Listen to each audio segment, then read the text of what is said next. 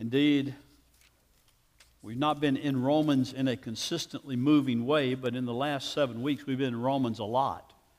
As we've talked about the five solas, as we've talked about the Reformation, as we've talked about all that was accomplished through that. And so now we come back to this passage. This is sort of I kind of saved this intentionally because this passage is the summary, if you will, of everything that's gone before it from verse 18 of chapter 1 all the way to chapter 3 and verse 8. All the argument that he's made there, Paul is kind of bringing to a summation in this particular passage. And so I think it's important to see this and to think back on where we have come from. I think that's important. As a matter of fact, in that first verse, and I won't start it just yet, but Paul begins by saying, "What then?" It's almost like he's a lawyer coming to the end of an argument before the court, and he says, "Okay, what do I say about all this? I've told you all of this. Now, how can I summarize it? How can I make my summation?" And he does it quite well in verses 9 through 20. It's a passage that we understand talks about the sinfulness of man, talks about the whole human race and the condition of that race apart from Jesus Christ. It is perhaps one of the most negative passages in all the Bible from one perspective. Matter of fact, it may even could be said it's the most depressing passage in all of the Bible if you read it outside of the context of where it sits. And if you fail to go on to verse 21 in the following verses that begin to unfold and make clear the good news of Christ, you're stuck here in verses 9 through 20 of chapter 3 with what can arguably be a statement of the bad news of the gospel. You know, the gospel is the good news, but here's the bad news that sort of makes the gospel necessary. And it's the bad news that makes the gospel such great, overwhelming, unbelievable news when we really come to see it in its clarity. So the Apostle Paul is going to teach us that. Hear the words of the Apostle Paul beginning in verse 9. "What then? Are we Jews any better off? No, not at all. For we have already charged that all, both Jews and Greeks, are under sin. As it is written, none is righteous, no, not one. No one understands, no one seeks for God. For all have turned aside, together they have become worthless. No one does good, not even one." Thus the title of my sermon, "Nobody!" Exclamation point. No one does good, not even one. Their throat is an open grave. They use their tongues to deceive. The venom of asp or snakes is under their lips. Their mouth is full of curses and bitterness. Their feet are swift to shed blood. In their paths are ruin and misery. And the way of peace they have not known. There is no fear of God before their eyes. Now we know that whatever the law says, it speaks to those who are under the law, so that every mouth may be stopped, and the whole world may be held accountable to God. For by works of the law, no human being will ever be justified in his sight, since through the law comes the knowledge of sin. We've talked about the Reformation, leading up to last Sunday, Reformation Sunday, and last Tuesday being Reformation Day, the 31st of October, the celebration of Luther's 95 Theses. But Luther was a man who knew this passage very well. And throughout his life and ministry, he went back to it over and over again to talk about the neediness of the human race, the neediness of all of those who are without the gospel, those who depend on their own goodness, depend on their own righteousness, their own works righteousness. He continued to go back to it. As a matter of fact, as Luther came to the end of his life, you know, he was born in Eisleben, Germany, and at the end of his life, he ended up going back to Eisleben, not specifically to die, But he went back there because there was a dispute in the church there. And Luther thought he could go back and serve as a mediator between the two sides that were in dispute and could help bring some peace and some understanding between those two sides. He went back, and on the Sunday before the meetings for that particular mediation, Luther preached in the church there at Eisleben. And he preached justification by faith alone, by the grace of God alone. And that last sermon they ever preached is in print. And it's a glorious thing to read, to see that what Luther began in 1517, he continued right up to his death until 1543, I believe it was.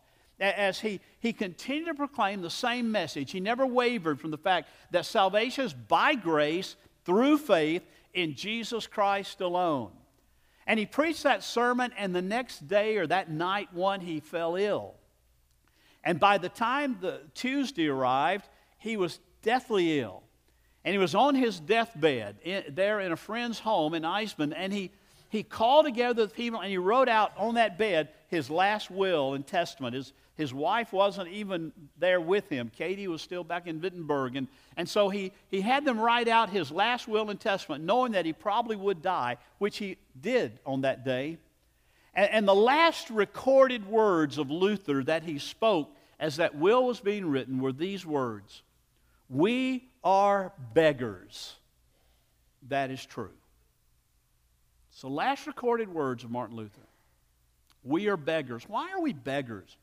Well, we are beggars because this passage is true. We are beggars to the grace of God. We are absolutely needy under the grace of God. Apart from the grace of God, there is no hope. Apart from the grace of God, there is no life. Apart from the grace of God, there is no salvation. There's no right relationship with Jesus Christ and no right relationship with God through Him. We are beggars. This is true. And when you look at the passage as the Apostle Paul unfolds it, you see why Luther knew that, why Luther believed that, and why if we are a gospel church and if we are gospel believers, we too believe that we are beggars. I will never forget, and after this sermon today, you may be prone to say that as many people have early on in this city, that I just talk too much about sin. I'll never forget the person who said, for 2.5 years, all we've heard from our pulpit is that man is a sinner and can only be saved by grace through faith in Jesus Christ alone. And caveat that they close with, this is a strong teaching of Calvinism, a strong teaching of John Calvin. No, this is a strong teaching of the Apostle Paul. It's a strong teaching of the gospel. Has nothing to do with those things. It has nothing to do with anything except the pure gospel message. And the thing that Paul wants us to see here is that we all stand outside of Christ under condemnation and under need for salvation by the grace of God. That's all he's wanting you to see. But he's showing the pervasiveness. He's showing the total ungodliness of sin here. So see what he says. He starts out by saying, what do we say about this? How are we gonna close this out? He's talked about the Jews having the law and there being some advantage because they had the oracles of God. They should have heard the oracles of God. They should have responded to God because they were given that through the prophets and through those who went before them, the teachers before them. But yet they rejected them. And so in the passages leading up to this, Paul began in chapter 1, 18 through 32 by saying there is a blatant unrighteousness in the Gentile world. There is an idolatry. There is a turning away from God. There's a wanting to worship self rather than God. There is an absolute unrighteousness in the Gentile world. And he painted it ugly. He said it's so unrighteous that it goes from one stage to another stage. It goes from sin that looks almost respectable to sin that is absolutely heinous, and God continues to give them over to that depraved mind. He continues to give them over to the desires of their sin. So the Gentile world. Then he attacked in chapter 2, verses 1 through 16, the hypocritical righteousness of the moralizers. He said, there's some who look back and say, yeah, I'm glad I'm not like him or I'm not like her. I'm glad that I have a moral life. I'm glad that I really try to be better than all those Gentiles out there. And to that he said, you're no better than they are. Because your morality is something that you've built for yourself. Your morality is something that you see as inbred or something. And it's just as sinful as the Gentiles' sinfulness. And then he showed that the confident self-righteousness of the Jewish people was no better because they had the anomaly of they had the law of God and they boasted about the law of God, but they continued to break the law of God. They said, oh, we've got the commandments and we've got the Word of God. We've got the law of God. And yet over and over and over again, they just continued to break it in many ways like the Gentiles did, running back to idolatry, running back to promoting self as my own God. So Paul says, I want you to understand, this thing is so pervasive. Sin is so unrighteous and ungodly. And the Old Testament shows us that, Paul says. And that's what he does in verses 10 through verse 18. In verses 10 through verse 18, he shows us what the Old Testament law has taught us about man's sinfulness and their need for Christ. His summation there in verses 19 and 20 is very clear, but he wants us to understand that this is not anything new from him. This is not something he's made up or something that he has kind of drawn out of culture around him. He's saying this is what God has been saying for generation after generation after generation. Take, for instance, the second part of verse 10 says, none is righteous, no, not one. That's dealing with their legal standing. Paul is saying, listen, nobody has the legal standing of righteousness before God. They stand guilty. They stand unrighteous. They stand as in need of a Savior. And the psalmist talked about that very clearly in Psalm 14. In Psalm 14:3 it said, they have all turned aside. Together they have become corrupt. There is none who does good, not even one. Paul is quoting out of that Psalm 14. As the psalmist looked around under the inspiration of the Holy Spirit and said, this is where culture is and this is where culture is going. The first verse of that psalm, Psalm 14, you know quite well. The psalmist simply said, the fool says in his heart there is no God. They are corrupt. They do abominable deeds. There is none who does good. When Paul makes the statement, none is righteous, no, not one, he's standing on the good ground of historical theology throughout all the history of Israel as it led up to the coming of Christ and his life and his death and his burial and resurrection that brings about salvation. Verse 11 talks about not only do they have a bad legal standing before God, not only is it they are guilty before the judge in every respect, but he also talks about their minds being affected by this sin.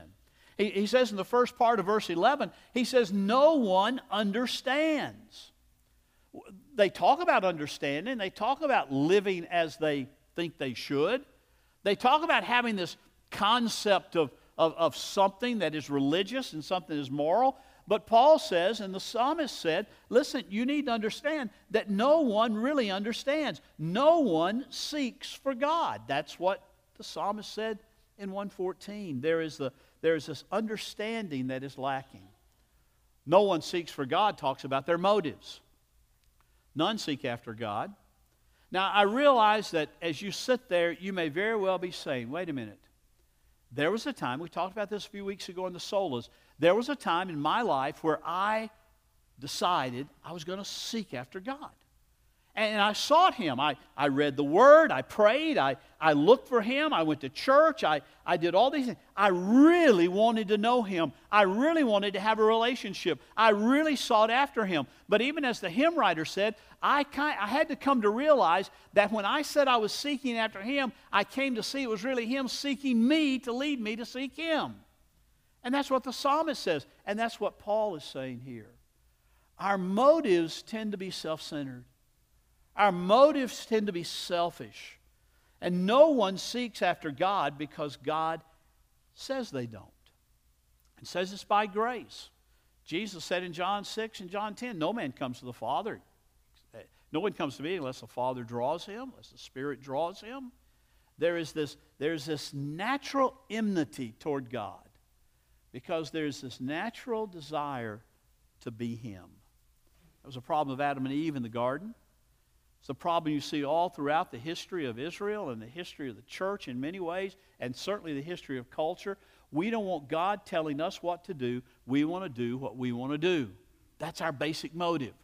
I want to do what I want to do, when I want to do it, and how I want to do it. I want what I want. And then God comes along and touches us by his grace and changes, as Dr. T.W. Hunt used to say, he changes our wanter. Changes our wanter. He changes our desires. He gives us the desire to desire him. He gives us the desire to walk with him. He gives us a hunger and a thirst for righteousness' sake and for his glory. And that it ultimately turns out to our good in the end. But Paul says we have a legal standing that is unrighteous. Our minds don't understand. Our motives don't seek for God. They seek for self. And then in verse 12 he says quite clearly, our wills are affected by this sin. Not just our motives, not just our thinking, but in verse 12 he says, for all have turned aside. Together they become worthless, for no one does good, not even one. He says, listen, when our thinking is off because of sin, and when our motives are polluted because of sin, then our wills, our actions, the things that we do will be changed. And it says we turn away from him, we turn aside altogether, we become worthless. No one does good unless it benefits us. No one, not even one. Nobody does that. Paul is quoting there Isaiah. Isaiah chapter 53 verse 6, where Isaiah says, all we like sheep have gone astray. We've turned everyone to his own way. And the Lord has laid upon him the iniquity of all who believe, all of us. The Lord has made a way. Now, Isaiah is talking in the past tense, in a future tense. Isaiah is saying, listen, we've all gone astray. Mankind is seeking their own thing, not seeking God, not desiring him. We're like a bunch of sheep. They say, I've never been a sheep farmer, I guess sheep herder, whatever they call themselves. But I've read and I've observed from time to time that sheep are pretty much the dumbest animals in the world. Well, maybe cats right up there with them, but pretty much close to one another, you know. They want to do their own thing. They want to wander off. They want to go wherever they want to go. They don't want to, they don't want to be herded. They want to be directed. So the shepherd has to get rather rough with them sometimes in order to protect them from themselves. It's the same way in our relationship with Christ. Sometimes he has to grab us pretty hard. Sometimes he has to use his staff and his rod, and he has to jerk us back to be obedient to him, because our desire is to do what we want to do. And so our wills are affected. Paul quotes the psalmist in Psalm 5, and he says, not only are our wills and our motives and our minds affected, but as those are affected, so is our tongue, the things we say. James deals a lot with that in his little epistle. When he says the tongue is like a fire, it's like poison. It's like, you say things and you go to church and you praise God and then you curse mankind. There's an inconsistency there among a lot of people, James says. And Paul is saying the same thing here. In verse 10, he says, their throat is an open grave. They use their tongues to deceive. And the venom of asp, snakes, vipers is under their lips. They're quoting Psalm 5, which in verse 9 says, for there's no truth in their mouth. Their inmost self is destruction. Their throat is an open grave. They flatter with their tongue and make them bear their guilt, O God. Let them fall by their own counsels. Because the abundance of their transgressions cast them out, for they have rebelled against you. David's sometimes not as gracious as God is. He says, God, here's what they've done. There's no truth in their mouth. They're liars. Their inmost self is filled with destruction. Their throat's an open grave. They flatter with their tongue and don't really mean what they say. Lord, just let them bear their own guilt. But thankfully Isaiah saw ahead that he would lay our iniquity upon the Lord Jesus Christ when we believe, when our faith is in Him. Psalm 140 also made that same kind of statement about the venom. It says in 140 verse 3, it says, they make their tongues sharp as a serpent's tongue, and under their lips is the venom of asp. There David says, guard me, O Lord, from the hands of the wicked. Preserve me from violent men who have planned to trip up my feet. It's not a pretty picture. We have a legal standing of guilt. We have our minds affected, our motives affected, our wills affected, and our tongues affected by sin. But not just that, also our relationships with one another. In verses 15 through 17, he says, their feet, those who have bitterness and cursings and all those things, that venom under their lips, their feet are swift to shed blood. In their paths and ruin are misery. And the way of peace they have not known. And that he's quoting Isaiah chapter 59, verses 4 through 10, or out of the context is verses 4 through 10. You can read that for yourself later. But in verses 7 and 8 there, which is what he really paraphrased, and it says, their feet run to evil, and they are swift to shed innocent blood. Their thoughts are thoughts of iniquity. Desolation and destruction are in their highways. The way of peace they do not know, and there's no justice in their paths. They have made their roads crooked, and no one who treads on them knows peace. David said, is there any wonder that we're at war?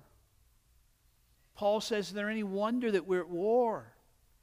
And today in our world, is there any wonder that we're at war and we can't live in peace? We say, well, why can't we just all get along? Why can't we all just like each other? Why can't we all just love each other? Well, that is a novel idea and a noble idea within the body of Christ that ought to be able to happen because of the work of Christ in our life. But Paul and David and the Scriptures are filled with the fact that outside of Christ, apart from Christ, there is nothing but a lack of peace. There's nothing but conflict. There's nothing but bitterness and misery and ruin. And they do not know peace. Sin affects our relationships. And it's not just the other person's sin, folks. Sometimes our own. That plays right into it. Sin that we don't want to admit. I know that well. Sin that we don't want to admit. But sin that affects our relationships. But ultimately, verse 18, Paul says, it affects our relationship to God because when sin is at the heart of our life, there is that brokenness and there's a wrong attitude toward God. He says in verse 18, he says, there is no fear of God before their eyes. David said the same thing in Psalm 36. He said, transgression speaks to the wicked deep in his heart, and there is no fear of God before his eyes. For he flatters himself in his own eyes that his iniquity cannot be found out and hated. The words of his mouth are trouble and deceit. He has ceased to act wisely and do good. He plots trouble on his bed. He sets himself in a way that is not good. He does not reject evil. Paul says there is no fear of God before his eyes. David says there's no fear of God before his eyes. And because of that, all these other things become a reality. Deception and lies, wars, conflicts, bitterness. I mean, to hear the Apostle Paul tell it, the world is a mess. If you don't think Paul is fairly accurate in his assessment, by the way, we know that he is because this is the inspired, inerrant text of Scripture. But if you don't think Paul is accurate in his description of the culture and the world, just watch the news tonight. It'll take you about 3 minutes to see everything the Apostle Paul says here is true. So why is Paul doing this? Why is Paul, for almost 3 full chapters, dwelling on the negative? Why is he, for almost 3 full chapters, talking about sin, whether it's Gentile sin or moralist sin or religious sin? Why is he talking about sinfulness? It's for this reason that he talks about in verses 19 and 20. And it's quite simple. It's just simply this, that every mouth may be silenced. That every mouth may be silenced, and that the whole world may be held accountable to God. 19, the second part of that. He says, for we know that whatever the law says, it speaks those under the law. And listen to this. So that every mouth may be stopped, that is, made silent, and the whole world may be held accountable to God. In other words, Paul says, I'm telling you what God has said, because there's coming a day when you're going to stand face to face with God. You're going to stand face to face with the creator of all of the universe, creator of everything that there is. You're going to stand squarely before him, and he's not going to be standing there, he's not going to be sitting there primarily as a creator, although he is that, but he's going to be sitting there as a judge. And you're going to say, if you're outside of Christ, you're going to say, wait a minute, I was pretty good. You balanced things out, and I did all right. I wasn't like Charles Manson, or I wasn't like whoever you can think of as the worst person you can think of. I wasn't an Adolf Hitler, You put me upside of them, and I look pretty good. And God's going to say, yeah, but it's not upside of them that it matters. It's where are you in relation to Christ? Are you perfect like he was? That'll shut your mouth. That'll silence you quickly. But more importantly, are you clothed in his righteousness? Now, he's going to get into all that starting in the next verse, verse 21. But I would be amiss if I didn't tell you that all the bad news leads to the good news, and the good news is that God has redeemed a people for himself. He has justified a people. He has declared a people by imputing Christ's righteousness not guilty. And what a glorious thing Paul is going to unfold for us as we begin to see that take place in these verses. But he says, I want you to understand that every single person on the face of the earth, the whole world, every mouth, it does not matter who, where, how, what they've done, what they haven't done, they will be accountable to God. The question will be, are you in Adam, thus in your sin? Or are you in Christ, thus clothed by his righteousness and declared righteous by the judge? That's all that really matters. Doesn't matter that you fed the poor. If you did that out of a sort of a selfish motivation. Doesn't matter if you went to church every Sunday, if it was just so you could look good in the community. It doesn't matter that if you did whatever you did. What matters is, have you trusted Christ? Have you placed your faith in him? Because Paul says in verse 20, for by works of law no human being will be justified in his sight, that is God's sight. Why? Because through the law merely comes the knowledge of sin. Through the law comes the knowledge of sin. The law was given that you might see your sin. The law was given for you to be able to see when God says, you shall have no other gods before me, that in my natural state, I put a lot of things before Him. The law was given so that I could see that when it says, you shall not commit adultery, and Jesus comes along and says, but when you lust in your own heart, you have committed adultery already, that you are in sin. The law says you shall not lie, but when you lie, you violate and show that there is none righteous, no, not one, not even me.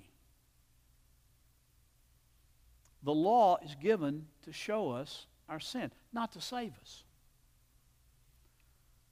So if you say, well, I'm trying to live right, that's noble. And if you're in Christ, He will change you and move you toward right living. No doubt about that. But if you are outside of Christ and saying, I'm just really trying to be good, I'm trying to obey the Ten Commandments, obey the Golden Rule, obey the Beatitudes, and go on and on and on, all these things that are used all the time, I'm just trying to be a good person so God will love me, you have no understanding of the gospel. And no understanding of your condition before a holy God. So Paul has spent almost 3 full chapters saying, here's who you are apart from Christ. Now he's going to move in to say, now here is Christ. Here's the gift of God. Here is the righteousness of God. Here is what he said earlier when he said, that it is in His righteousness, in the gospel, that His righteousness is revealed. The righteousness that is from Him to you and me. He's going to go back to verse 17 of chapter 1, and he's going to explain, starting in verse 21 of chapter 3, what he meant when he said, for I'm not ashamed of the gospel, for it is the power of God unto salvation to all who believe, the Jew first and then the Gentile. And in it, in the gospel, the righteousness of God is manifested, is made known in the life of those who believe. Is the Christian life still a struggle? You know it is. Is the Christian life still a life of growth and of changing? You know it is.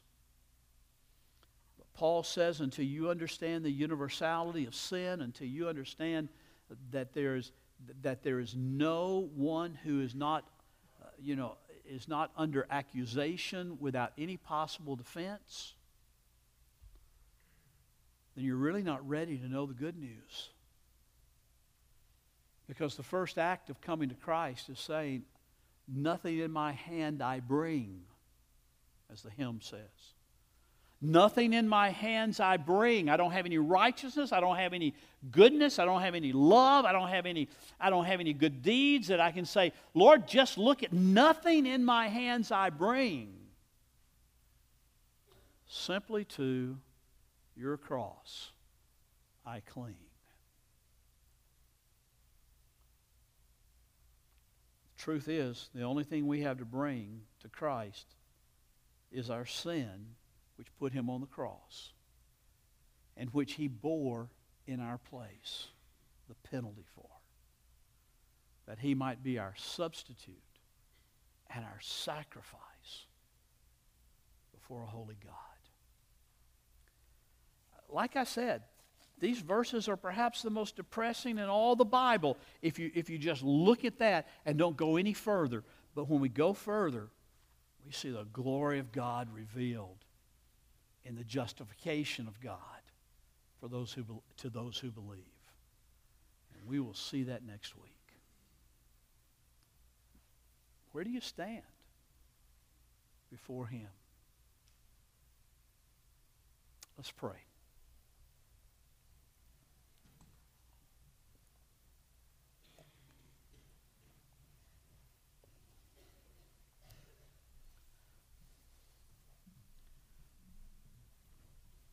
The one thing that the passage we just read and talked about points us to is the great truth that we're about to sing about. All I have is Christ. All I have is Christ. All I have is Christ.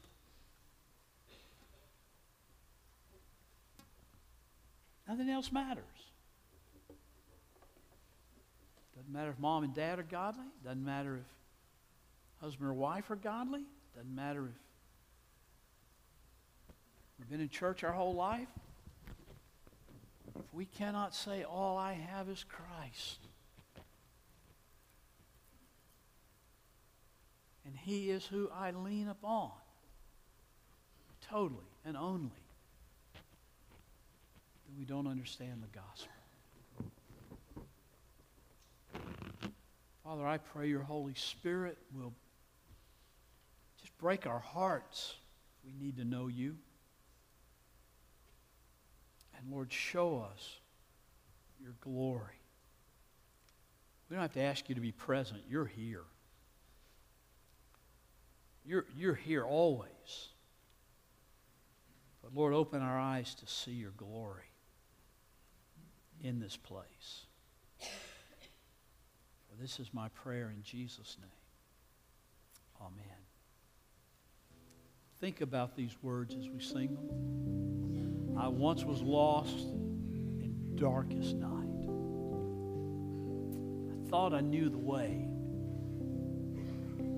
But everything I sought led to darkness and death and the grave. All I have